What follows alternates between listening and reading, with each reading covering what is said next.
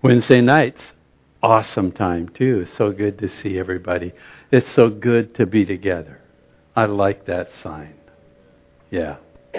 Well, we're in 2 Corinthians chapter 10, spiritual warfare. We're starting a whole new division in this book of Paul's letter. The first division, we could probably call it Christian living. Then the next division covered all at one time, Christian giving. Good job. Amazing, by the way. And then this division starts something brand new, Christian fighting. What? Christian fighting. Well, defending the faith. Fighting for the faith. And remember as we started this book, these two books, 1 Corinthians chapter 1, verse 11, there's problems.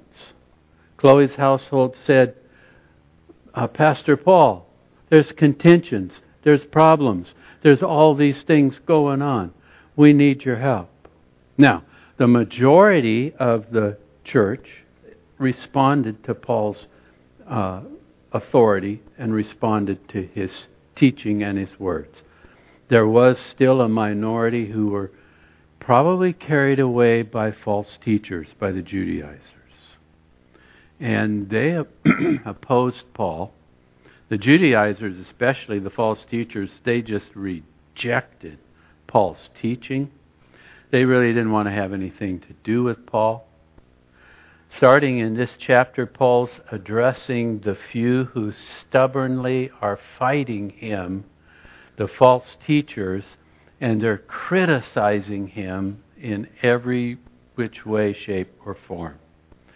It's like moving into this part of the book where we're going from, Christian living and Christian giving and bright sunshine and cloudy, puffy, beautiful clouds and just a nice breeze, and all of a sudden there's a storm coming in.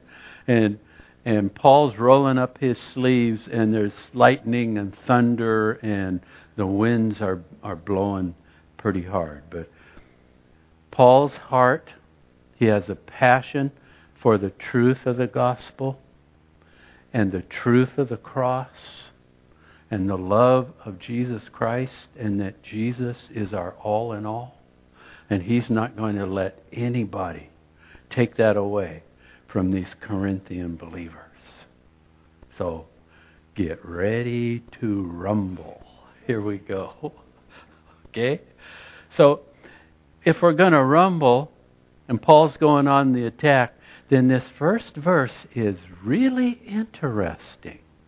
But we'll kind of get back to it. But now I, Paul, myself am pleading with you by the meekness and the gentleness of Christ.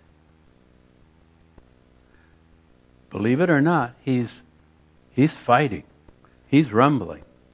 He's after him with the meekness and gentleness of Christ. And now he's beginning to talk about what they're talking about him, what they're saying about him. Who in presence am lowly among you, but being absent I'm bold, according to you. So they're after him. He's no big deal. If he were here, he's nothing. He can talk big in his letters, but he's really nothing. Remember, Paul had written a strong letter, and he had sent Titus and a few in Corinth. They were still being pushed along by the false teachers, by the Judaizers, and they were criticizing him and talking behind his back. And they were saying, Paul writes big, but in person he's just not impressive at all. He's nothing to look at, nothing to listen to. He has no authority. Paul's pleading with them with the meekness and gentleness of Christ. Well, that didn't impress these guys at all. So he came to Corinth. Remember, he was a humble tent maker. And he worked in the marketplace all day. He had sweatbands on. He had dirty hands. He just like a common laborer. And the false teachers would talk behind his back. And one of the things they'd say is, hey, he's not a real apostle. He's a tent maker. He's a nobody. He's just an ordinary laborer. A real apostle would be so much more impressive to look at and to see. And a real apostle would have enough faith to trust the Lord to take care of his needs. He must not have any faith. Well, Paul's reply to the mocking of his authority, we begin to see kind of what they were saying about him, and we discover the lies about him. Number one, he lacked credentials from the Jerusalem church. His motives were insincere. They were saying, he's probably just out there making tents to make you feel sorry for him, so you'll give. He's after your money. Was that true about Paul in any way, shape, or form? No. His physical appearance, he's just lowly and weak. Letters are bold, but he's not going to back them up. And you can't believe what he tells you. He's not a man of his word. So that's just to name a few. Here goes Paul, verse 2. But he says, I beg you that when I'm present, that I may not be bold with that confidence by which I intend to be bold against some. In other words, he's saying, I don't really want to come with a rod. That's not what I want. Some who think of us as if we walk according to the flesh. They're only looking at the outward appearance. They're not looking on this apostle's heart or work or words at all. And Paul is saying to them, they shouldn't think of him just as an ordinary man with no spiritual authority, just because he makes tents and his hands get dirty and he gets sweaty. But this is the way they evaluated him. He's just an ordinary guy, a Hawaiian shirt kind of guy, no tie. Okay? Verse 3. For though we walk in the flesh, we do not war according to the flesh. Now Paul's getting there. He's saying, we may not look like much, but hang on to your hats. It's time to rumble. We don't look like much to the religious mucky-mucks and leaders or the world, the formal credentials or letters the big boys in Jerusalem hand out. No degree, no PhD from Jerusalem University. We don't come with flashy rhetorical polish. Paul's saying, we're not about impressing the world or doing ministry the way that the world does its thing. Remember when Paul came? Remember what he said? 1 Corinthians chapter 2. I'm reading this from the New Living Translation. When I first came to you, I didn't use lofty words and impressive wisdom. I decided that while I was with you, I would forget everything. All the things of the world, the way the world does things. I'd forget everything except the most important thing. And that is Jesus, the one who was crucified. I came to you in weakness, timid and trembling, according to the way you looked at me. My message and my preaching were very plain, just right down to earth, so you could understand every word, because I wanted you to know about Jesus and who He was and how much He loves you and what He's done for you. Rather than using clever, persuasive speeches, I relied only, this is a bit humorous, I only relied on the power of the Holy Spirit. Hello? What else do we have if we don't have the power of the Holy Spirit? I did this so that you would not trust in human wisdom or human ways, but you would trust in the God who loved you and gave His Son for you, and you would fall in love with Jesus. Verse 4, for the weapons of our warfare, our Christian fighting, they're not carnal, they're not of this world, but they're mighty in God for pulling down strongholds. Now, Paul doesn't list the weapons here. Spiritual warfare that Paul's talking about means that there's a spiritual enemy. Is there a spiritual enemy? Oh, yeah. And if there's a spiritual enemy, it's going to require spiritual weapons to take that guy out. Paul's weapons are mighty. They're effective. They're spiritual weapons. They're to take down Satan's stronghold in people's lives and in ministries that Satan's trying to deceive or send down a path that all they do is spin their wheels and never do anything for Christ. They're not listed, but this passage as we go through it gives some clues, and one clue that we've already had, and I've already touched on that. And I honestly, with all my heart, I think it's the most powerful weapon, spiritual weapon that Paul had, and that any Christian or father or mother or businessman that knows the Lord, servant of the Lord, the most awesome weapon that we can possibly have. What is that? The first spiritual weapon, I believe, is the most important, to be filled to overflowing with the love and life and person of Jesus Christ. You got to love Paul. He says, know this about me.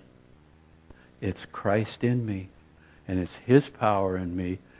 I may not look like much, but Jesus is filling my heart and my life. Meekness for both Paul and Jesus. Meekness did not mean weakness. Okay? Someone has defined meekness as power under complete control. That was Jesus.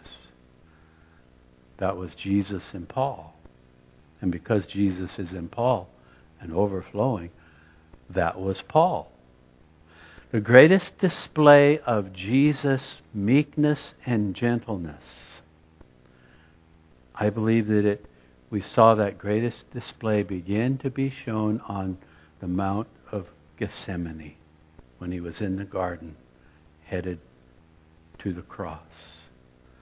Oh, my Father, He prayed for the third time, if this cup cannot pass from me unless I drink it, Your will be done, not mine. Meekness, gentleness. Judas arrives, gives the kiss. He has a band of rowdy soldiers and spears and swords and a ruckus, and Peter pulls out his sword and he's going to fight the way of the world, and he swings and he cuts off the servant's ear, and Jesus just says, put it away.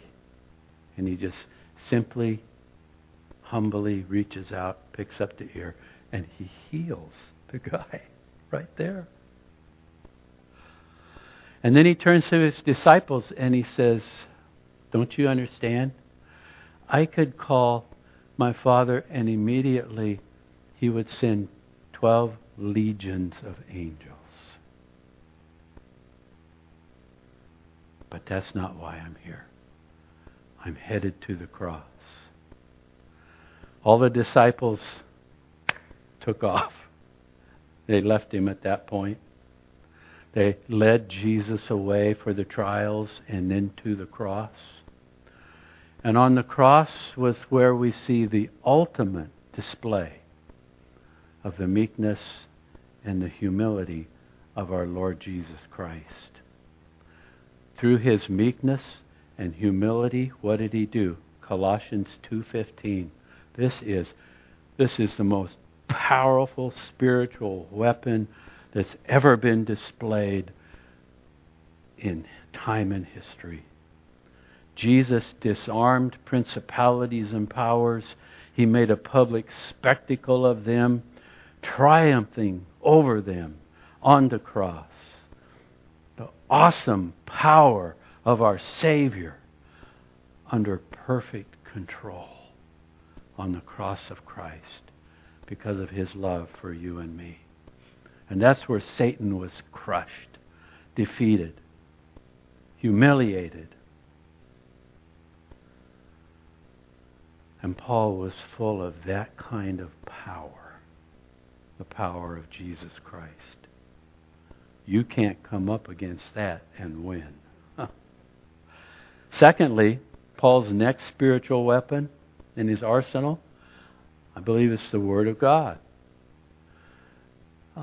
Like Paul, we need to have confidence in the Word.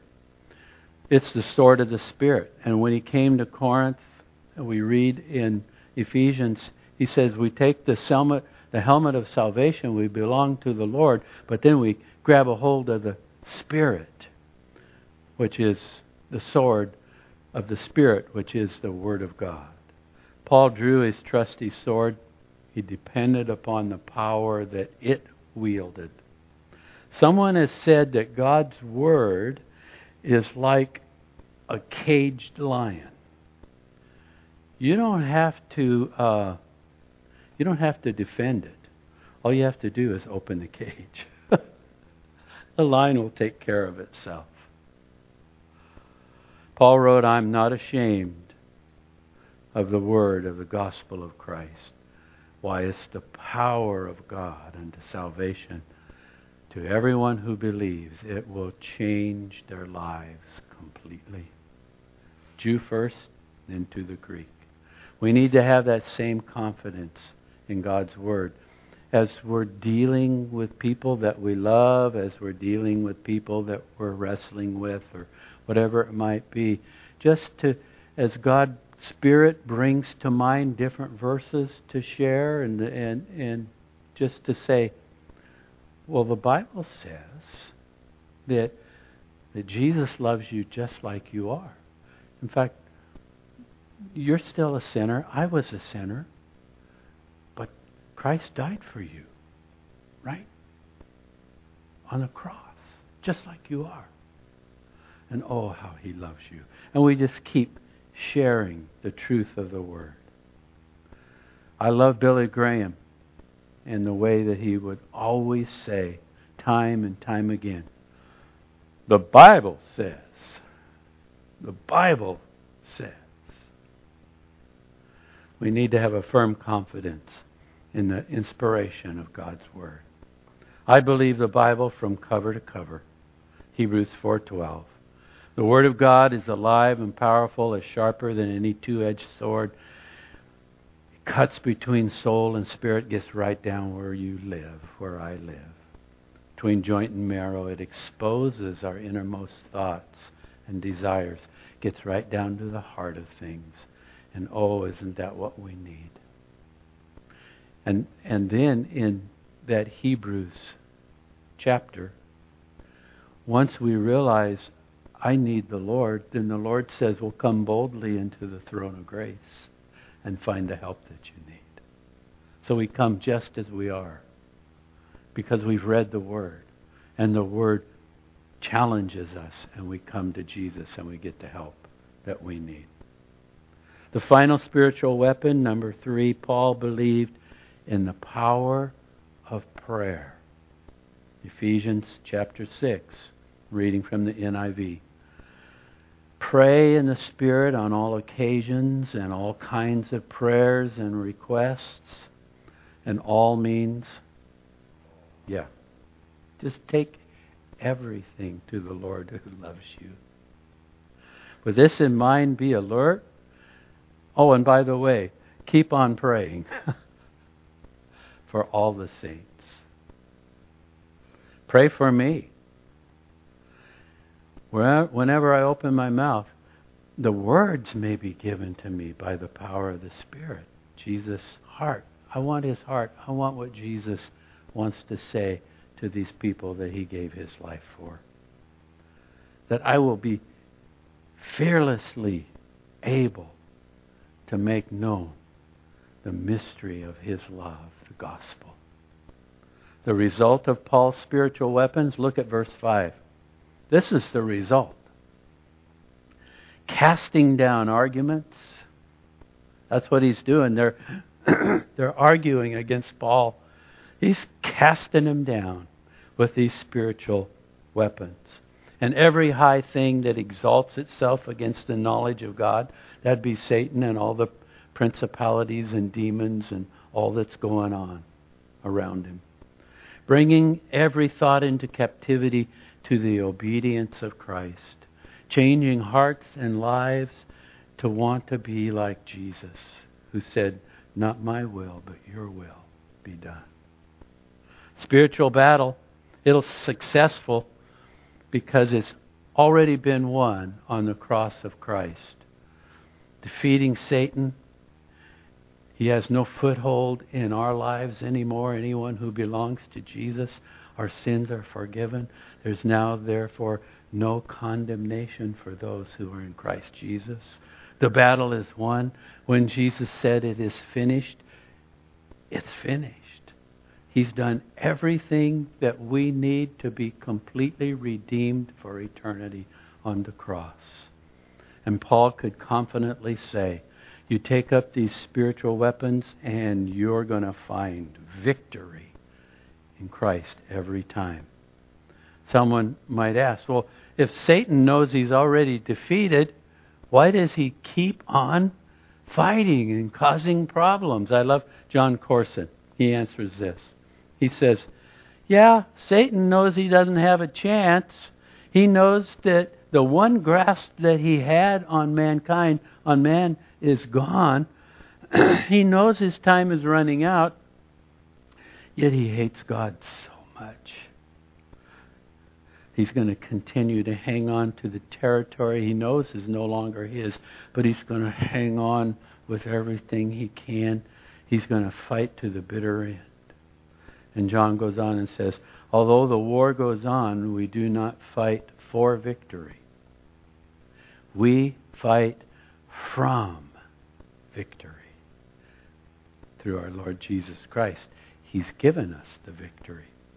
That's why Paul tells us, take Jesus, take the Word, take your love for Him, and just tear down Satan's strongholds. Root out. Take control. Our adversary, he's erected in our minds, our hearts, and our ministries, wherever it might be.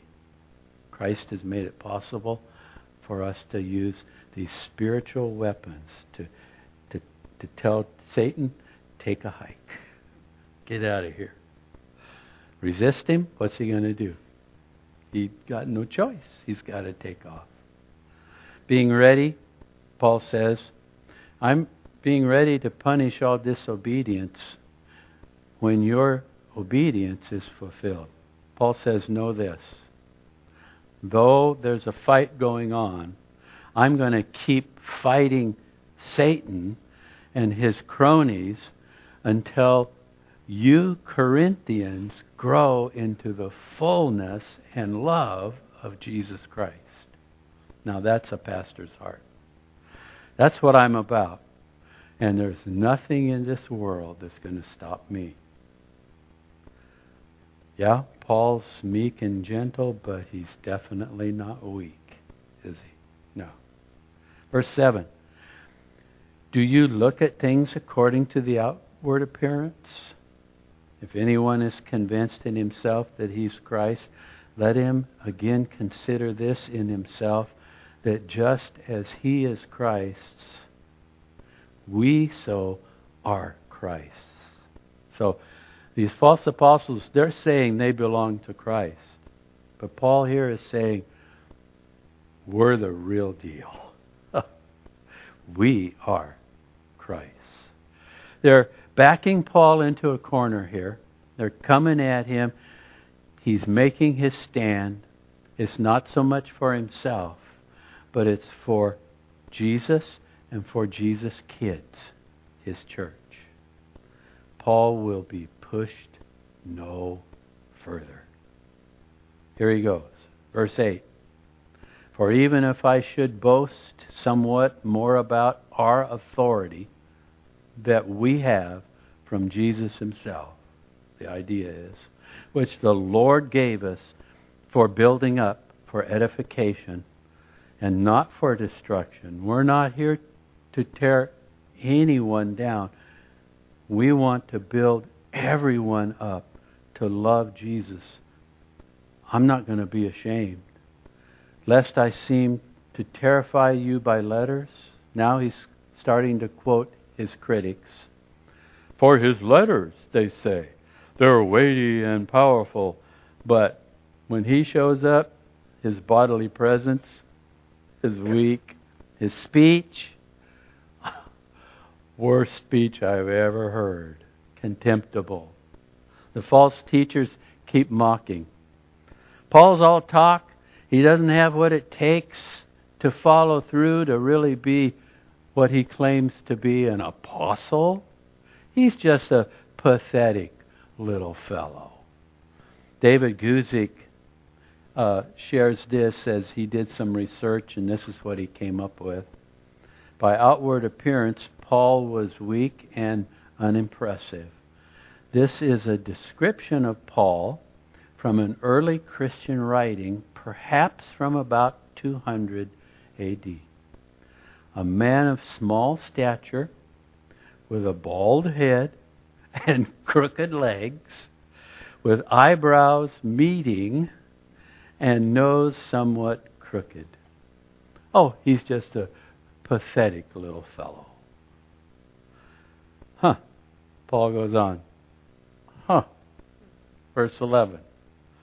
Let such a person consider this, that what we are in word by letters, when we're absent, we shall also be in deed when we're present. Paul's saying, that's not a threat, that's a promise. I'm coming. When Paul arrives, they'll see just how bold he can be. And after his personal appearance with them, they'll wish that he'd just sent a letter. Verse 12, for we dare not class ourselves or compare ourselves with those who commend themselves. He's coming after those false teachers who are always talking about each other and how wonderful and powerful speakers and wonderful leaders that they are. But they, measuring themselves by themselves and comparing themselves among themselves, Paul says, not wise. That's just not wise. These false teachers, they're comparing themselves with one another. They're talking about each other. Why? We're the top 10 TV preachers of our day. And Paul, you'll be lucky to even find him on YouTube. Under the inspiration of the Spirit, Paul is saying, that is not the way. You don't compare yourself with another. Why? Because you can always find someone who seemingly is less spiritual than you are. And when you do, aren't I really something? And you get all puffed up with pride. Paul says, not wise. Not the Lord's way. Verse 13. We, however, will not boast beyond measure. We're not going to boast about ourselves. It's everything that means something to us is the leading of the Lord Jesus Christ within the limits of the sphere which Jesus appointed us. A sphere which especially includes you. Paul's literally saying there was a divine appointment. As we followed Christ, He led us to you, and He prepared your hearts to receive the message of love that He had given for us to share with you. For we are not overextending ourselves as though our authority did not extend to you. For it was to you that we were led by Christ, that we came with the gospel of Christ. We're the ones, Christ working with us, we were able to share His love with you. And He was right in the middle of everything that was going on. That's what I love about divine appointments. Do you pray for divine appointments? They're there. Especially if you'd like to be part of one and be there to minister to someone in Jesus' name. And He's not boasting of things beyond measure. It's all about Jesus and Jesus in Paul's life and Jesus leading. That is in other men's labors. So he's starting to poke at these false teachers.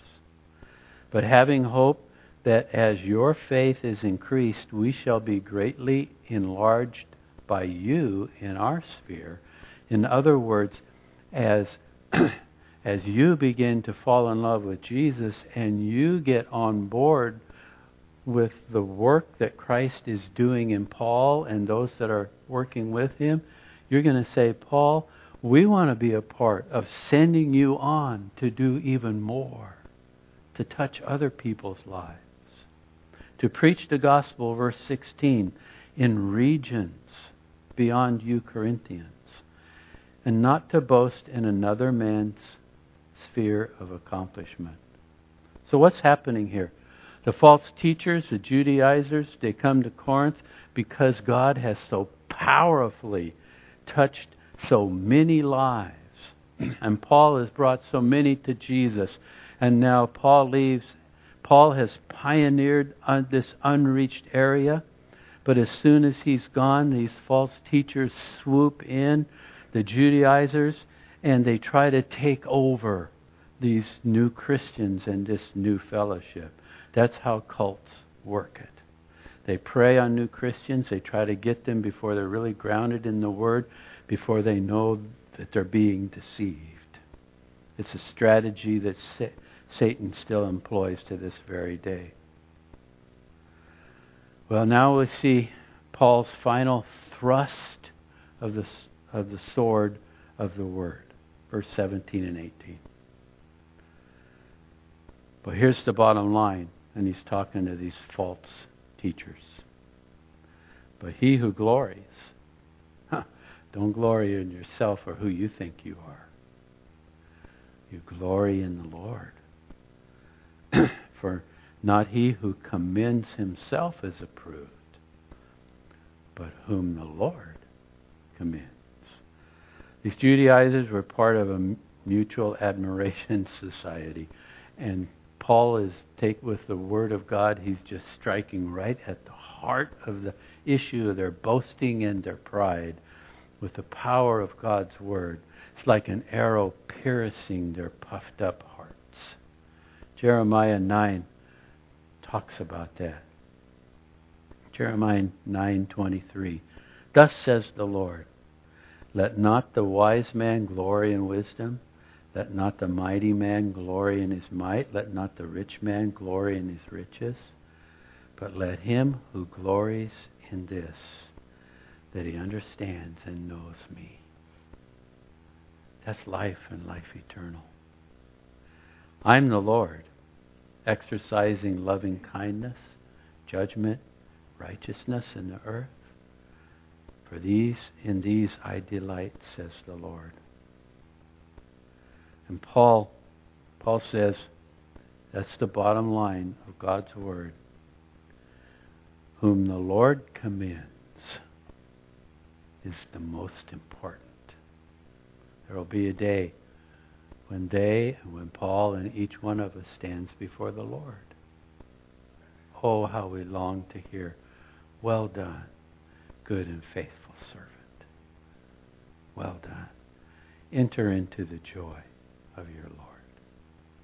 Well done. Jesus' commendation is all that really matters. Amen? Amen.